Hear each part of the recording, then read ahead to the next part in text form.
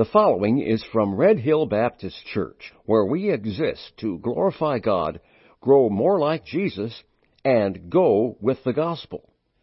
To find out more about our ministry or to contact us, please visit redhillbaptist.org. To God be the glory, great things He hath done. So loved He the world that He gave us His Son, who yielded His life and atonement for sin, and opened the life gate that all may go in. Praise the Lord, let the earth hear His voice. Praise the Lord, let the people rejoice. Oh, come to the Father through Jesus the Son, and give Him the glory, great things He hath done. Oh, perfect redemption, the purchase of blood, to every believer, the promise of God, the vilest offender who truly believes, that moment from Jesus a pardon receives. Praise the Lord, let the earth hear His voice. Praise the Lord, let the people rejoice. Oh, come to the Father through Jesus the Son, and give Him the glory, great things He hath done. Great things He hath taught us, great things He hath done, and great our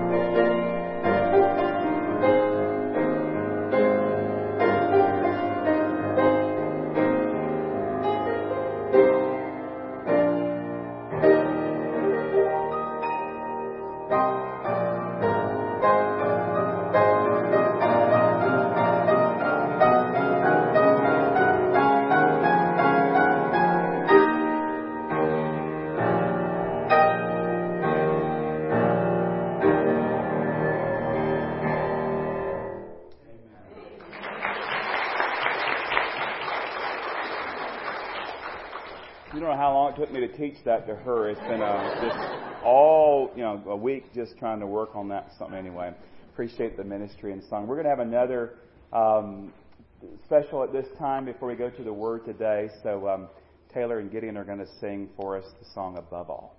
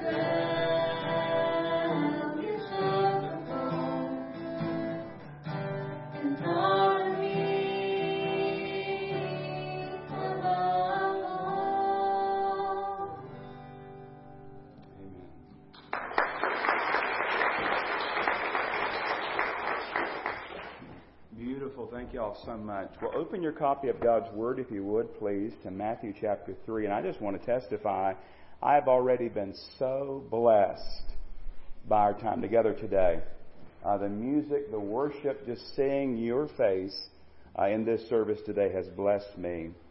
Matthew chapter 3, and if you would also find and put your finger in Luke chapter 3, we'll be there in a moment. Matthew 3 is our main text. We'll be there today, but we'll also find Luke chapter 3 as we continue our series on John the Baptist that we've called Forerunner. One of the beautiful things about studying John the Baptist is that you cannot study his life without bumping into Jesus. John's life was all about Jesus, and in all honesty, to study John the Baptist's life is to, in many ways, to study the life of Christ. And today we come to a very holy spot in John's life and ministry. In fact, it is the climax, the high point of his life and ministry. You may remember, as I mentioned in an earlier message, that his ministry was short. Scholars believe that John the Baptist's ministry lasted somewhere between 6 months to a little over a year's time. Not a very long time as far as we reckon time. And somewhere in that time frame, from 6 months to a little over a year, he got to do something that no other human has ever done. Now, he didn't want to do it, but in obedience to the command of Christ, he did it anyway. We know John as the preacher and as the baptizer, and today we're going to see that John baptizes none other than the Lord Jesus himself. This is a sacred moment. The passage we're about to read is a very sacred time. I don't want to treat this academically. I don't even really want to treat it as much homiletically. I want to treat it very carefully and very reverently because it's a very holy moment. We're going to get to see and listen in on the baptism of our Lord and Savior, Jesus Christ. This is the beginning of our Lord's earthly ministry. And Jesus has been living up to this time in pretty much obscurity. We have very little about his childhood and his growing up years. And now we're at a point in his life where he walks 60 miles or so to be baptized by John in the River Jordan. And we're going to look again in Matthew chapter 3 to begin. Then I want to read the same account in Luke 3, and then we'll come back to Matthew chapter 3. But in Matthew chapter 3, I want to read together verses 13 through 17. It says in Matthew 3:13 through 17, "Then Jesus came from Galilee to John at the Jordan to be baptized by him. And John tried to prevent him, saying, 'I need to be baptized by you, and you are coming to me?' But Jesus answered and said to him, 'Permit it to be so now. For thus it is fitting for us to fulfill all righteousness.' Then he allowed it. When he had been baptized, Jesus came up immediately from the water. And behold, the heavens were opened to him, and he saw the Spirit of God descending like a dove and alighting upon him. And suddenly a voice came from heaven saying, 'This is my beloved Son, in whom I am well pleased.'" If you'll put your finger there in Matthew 3, because we're coming back, would you go to Luke 3 real quick? And I want to read the same account in Luke's Gospel, because he adds an element that Matthew did not mention, and I want to show it to you. In Luke chapter 3, verses 21 through 23, Luke chapter 3, verses 21 through 23, it says, "When all the people were baptized, it came to pass that Jesus also was baptized, and while he prayed," now Matthew didn't mention that, but Luke does, "and while he prayed, the heaven was opened. And the Holy Spirit descended in bodily form like a dove upon him. And a voice came from heaven which said, 'You are my beloved Son, in you I am well pleased.' Now Jesus himself began his ministry at about 30 years of age, being as was supposed the son of Joseph, the son of Heli." Now if you'll go back to Matthew, we'll kind of stay there. We'll go to John later on, but go back to Matthew 3. But the obvious question today, when you think about this account, is this: why was Jesus baptized? I mean, why was he baptized? John's baptism was a baptism of repentance, a repentance from sin, a confession of sin. But Jesus didn't have a need to be baptized because Jesus never sinned. He had nothing to repent of. So why in the world was Jesus baptized? We're going to talk about that today. But I got to be honest, there's a lot of discussion about certain elements that we read here about Jesus' baptism. Some talk about, well, was it a dove? The Holy Spirit, did he come as a dove, or was it like a dove? Did everybody see the heavens open? Did everybody hear the voice of the Father saying, "This is my beloved Son"? How much did John the Baptist know about Jesus at this point? Did he already know for certain that he was the Messiah? Was this confirmation that he was the Messiah? Did he not know as much as we think he may have known? We could go on and on and on talking about, well, what about this and what about that? But that misses the point. And it really mars the beauty of this sacred moment. And then I wrestle, what direction do I take this passage? Maybe I should press for baptism. Or maybe I should emphasize the Trinity. We have God the Father and God the Son and God the Holy Spirit all here together. But as I prayed about it, I settled upon three main thoughts that I want to share with you very quickly this morning. And I want you to notice, first of all, from this sacred moment, this passage of Scripture that we've read together, I want you to notice the humility of John. The humility of John. When Jesus appears to John, now I want you to put yourself in John's sandals for a moment. Imagine you're out preaching repentance, you're out baptizing people, and the Lord Jesus walks up and requests that you baptize him. Now that kind of puts it in perspective. And when this happened, John reasoned with Jesus and said, "I can't baptize you. I need to be baptized by you." Look at Matthew 3. You're back there again. Look at verse 14. John tried to prevent him. No. Lord Jesus, no. He tried to prevent him, saying, "I need to be baptized by you and you're coming to me." Now again, we don't know all that John knew at this point in his life. We know he's already leapt in the womb when Jesus walked up in Mary's womb, and we know they knew each other and related and so forth, but we don't know enough, and we don't know exactly all that John knew, but we know enough, and John knew enough at this point to know this was backwards. I don't need to baptize Jesus. Jesus needs to baptize me. You're still there in Matthew 3? Back up to verse 11. Notice what John said. "I indeed baptize you with water unto repentance, but he who is coming after me is mightier than I, whose sandals I'm not worthy to carry. He will baptize you with the Holy Spirit and fire." John had already said, listen, there's somebody else coming behind me. I'm not even worthy to carry his sandals. And then the one he's talking about, Jesus walks up and says, "John, baptize me." And John says, "No, I can't do that, Lord." And he tried to prevent him. But Jesus pressed him, and John accepted and obeyed and baptized Jesus. Now this did indeed settle in John's mind that this was Jesus and that he was who he thought he was. In fact, if you listen to, let me read to you John 1, 32 through 34. It says, "And John bore witness, saying, I saw the Spirit descending from heaven like a dove. And he remained upon him. I did not know him." And that's why we're not sure exactly what he knew and didn't know. We don't know exactly what he means there. "I did not know him, but he who sent me to baptize with water said to me, Upon whom you see the Spirit descending and remaining on him, this is he who baptizes with the Holy Spirit. And I have seen and testified that this is the Son of God." And so, ever how much John knew, he knew enough to know, this is the one I was told about. This is the one they told me about. The Father revealed it to him. The Spirit revealed it to him. And the moment that John baptized Jesus was really, in many ways, the moment where John's ministry began to diminish. It began to decline, if you will. It would not be long before John's followers would leave him and become Jesus' followers. In fact, in John chapter 3, verse 30, we have what may be the most famous words that John ever spoke, where he said about Jesus, "He must increase, but I must decrease." And this is the climax of John's ministry.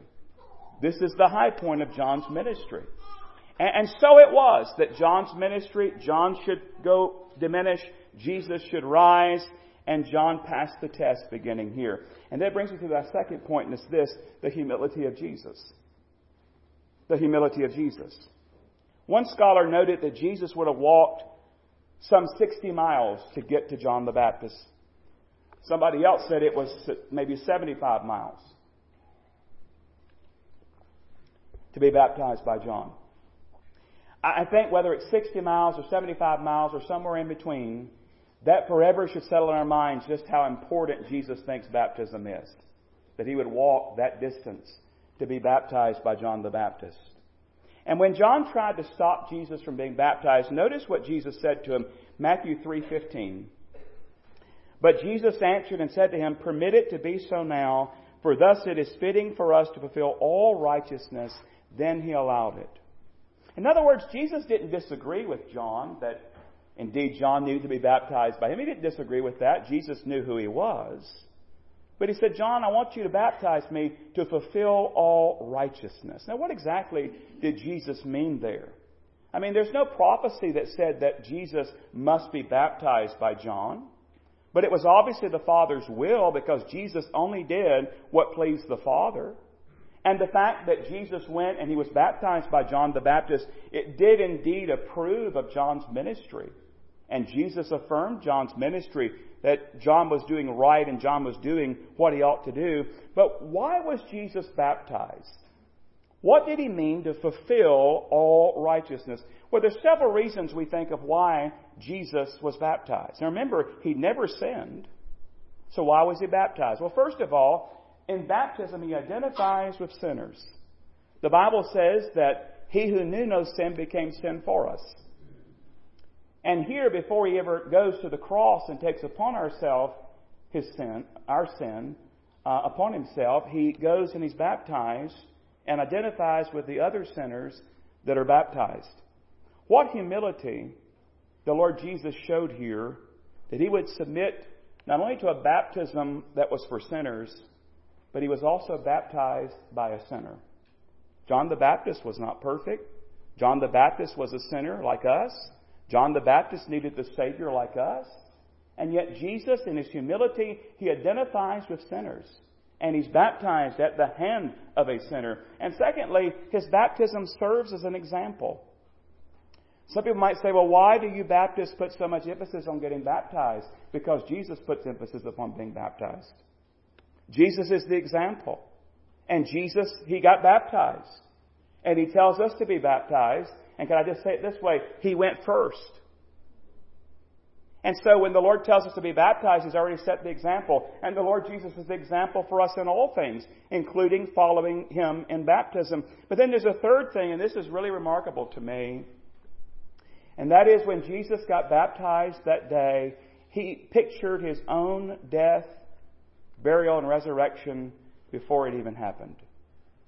You know, beloved, when we have a baptism service, that when we are baptizing a believer, they're showing publicly that they follow Christ and that Christ is their Lord and Savior. But the baptism itself, it pictures the death, burial, and resurrection of Jesus.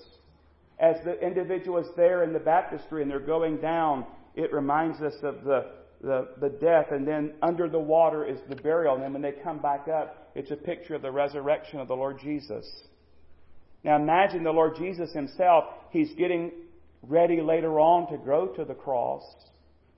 But here, before He ever goes to the cross, He's showing Calvary before He ever goes to Calvary.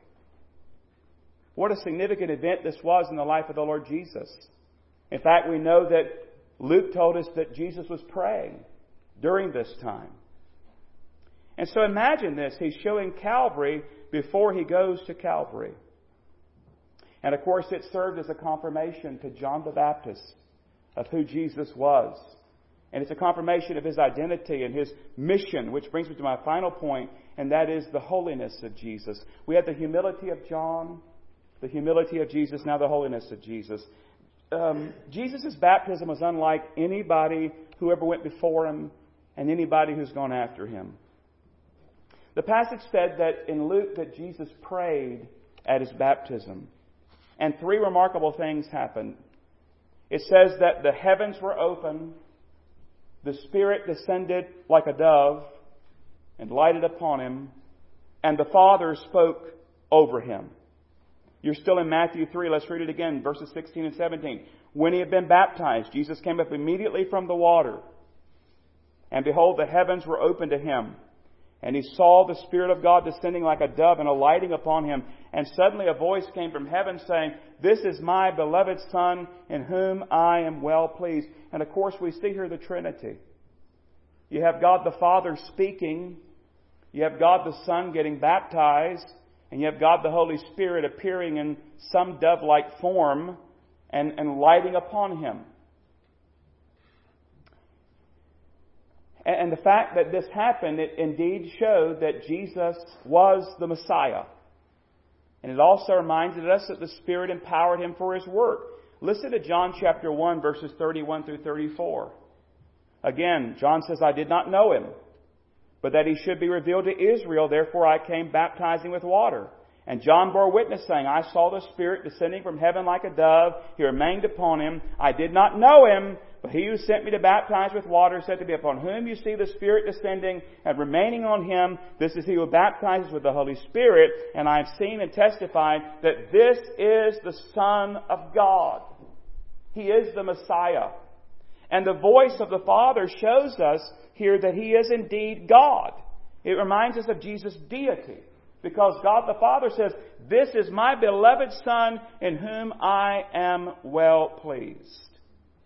Now Jesus was always God. Even during those hidden years with Mary and Joseph, He's always God. He's always pleased the Father. And here you have the Trinity. And again, that's why it's such a holy, sacred moment. I want to be very careful of what I say and how I describe this. Just to be a fly on a rock that day to see this. As God the Son is baptized, God the Holy Spirit comes and is upon Him, and God the Father speaks, this is my beloved Son in whom I am well pleased. You see, Jesus' baptism was no ordinary baptism. It was an event attended by the whole Trinity. And it testified and affirmed Jesus' life and His mission and His ministry and His person. He is God and He is the Messiah. But then we come together on a day like today, and we look at this and we say, okay, Jesus was baptized, and maybe you wonder, well, what are we supposed to take away from this? What are we supposed to take away from this? How does this apply to us living in June of 2021? Well, again, 3 points came to mind quickly. How do we respond to this? Well, I think first of all, we respond with worship. Worship. Consider Jesus here. He's already humbled Himself. 30 years old now. He was born as that babe, Bethlehem, poor, lived all this time in obscurity. Now He's getting ready to step out into His public ministry. He's been humbling Himself over and over and over and over and over again for us. And now He humbles Himself again. And He comes to John the Baptist and He submits to baptism, a baptism of repentance. Although He had nothing to repent of, He knew no sin. He humbled Himself and He did that. He identified with us. And when we look at the Lord Jesus, we should worship. And by the way, He did this for you. And He did it for me. Do you know Him today? This is the beginning of His ministry. I mean, we're going to continue watching in His life, and He's going to go to the cross. And He went to the cross for you, and He died for you, and He shed His blood for you, and He arose again for you. If you've never received Him, today's the day to turn from your sin and place your faith in Christ. When I think about the baptism of the Lord, I mean, we just have to worship Him. You know how, if you've been baptized, if you've attended a baptism service, you know how special that is just for us. I mean, it's a time of celebration. It's a good time the family come together and they come, and some people go out and they eat and they do all these because it's the highlight. It's a highlight of our life in many regards. We trusted Christ. We're identifying with Christ. We're telling everybody we love Christ. Now here's Christ serving as our example. And we worship Him today. But there's a second thing I take away from this story, and this is obedience. Why? Because John was obedient. John didn't want to baptize Jesus. And can we blame him? Can you imagine the Lord Jesus coming to you and saying, I want you to baptize? We say, Lord, I can't baptize you. But we notice here that John was obedient. Jesus was obedient to the Father's will. It was the Father's will that He be baptized. And we too should be obedient. And can I just say that if you are a believer and you've never been baptized, Jesus wants you to be baptized. I mean, He's made it plain and clear. He said to go into all the world and preach the gospel and baptize in the name of the Father and the Son and the Holy Spirit. If you've never been baptized, it's time for you to follow the Lord in believer's baptism. That's obedience. But then there's a third thing I think we really take away from this as well, and it's this, it's humility. Jesus modeled it here. John modeled it here, and we should live it out in our lives. You know, John said in John 3:30, what really should be a description of our growth in Christ. John said in John 3:30, He must increase, but I must decrease. And can I just submit to you, and I'm sure we'll look at that passage later in our study, but can I just submit to you, that's a good description of Christian growth. He must increase, and I must decrease. In other words, more and more as we grow in our faith and grow in our Christian life, it becomes more and more about Jesus and less about us. This is a high and holy moment in the life of John and the life of Jesus. May we take these lessons of worship and obedience and humility and allow God to apply them to our heart today as we obey Him, as we worship Him, and as we make our lives more and more about Him and less about us. Would you bow in prayer with me? Father, it is with a grateful heart that we bow in Your presence. And Lord, as we bow today, help us to worship. Help us to obey. Help us to humble ourselves. May Your Spirit have His will and way in this place. If somebody's here and they don't know Christ as Lord and Savior, I pray this will be the hour they turn from their sin and place their faith in Christ alone. For others who might be here, say, listen, I need to be baptized.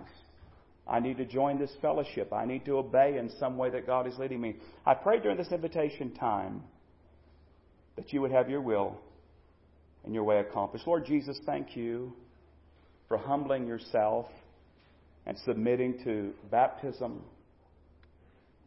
Lord, thank You for being our example in all things.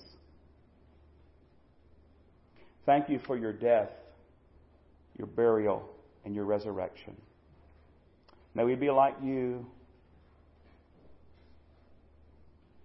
and may we love You more and more. And we pray this in Jesus' name. Amen. Our closing song this morning, and the altar is open. I'll be down here if I can pray with you. It's number 96, Great is Thy Faithfulness. If you need to be saved today, we would invite you to come. If you want to come and pray, if you need to be baptized, you want to join the church, whatever it is that God might be leading you, this is a hymn of invitation. It's also a hymn of worship. As we want to praise the Lord, because we thought this would be the appropriate song to close this service, as God has been so faithful to us, and He's been faithful to bring us back together again. So how the Lord is leading you today, you come, but let's stand together and lift our hearts and our voices. Number 96, Great is Thy Faithfulness.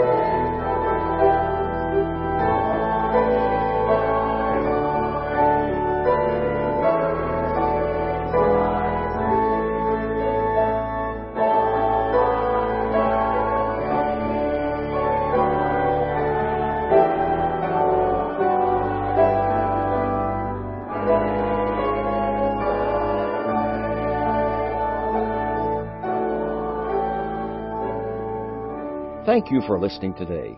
We trust that our time together was a blessing to you. If you'd like to connect with us, you'll find us on Facebook, YouTube, Apple Podcasts, and of course on our website at redhillbaptist.org. Until next time, may the Lord richly bless you.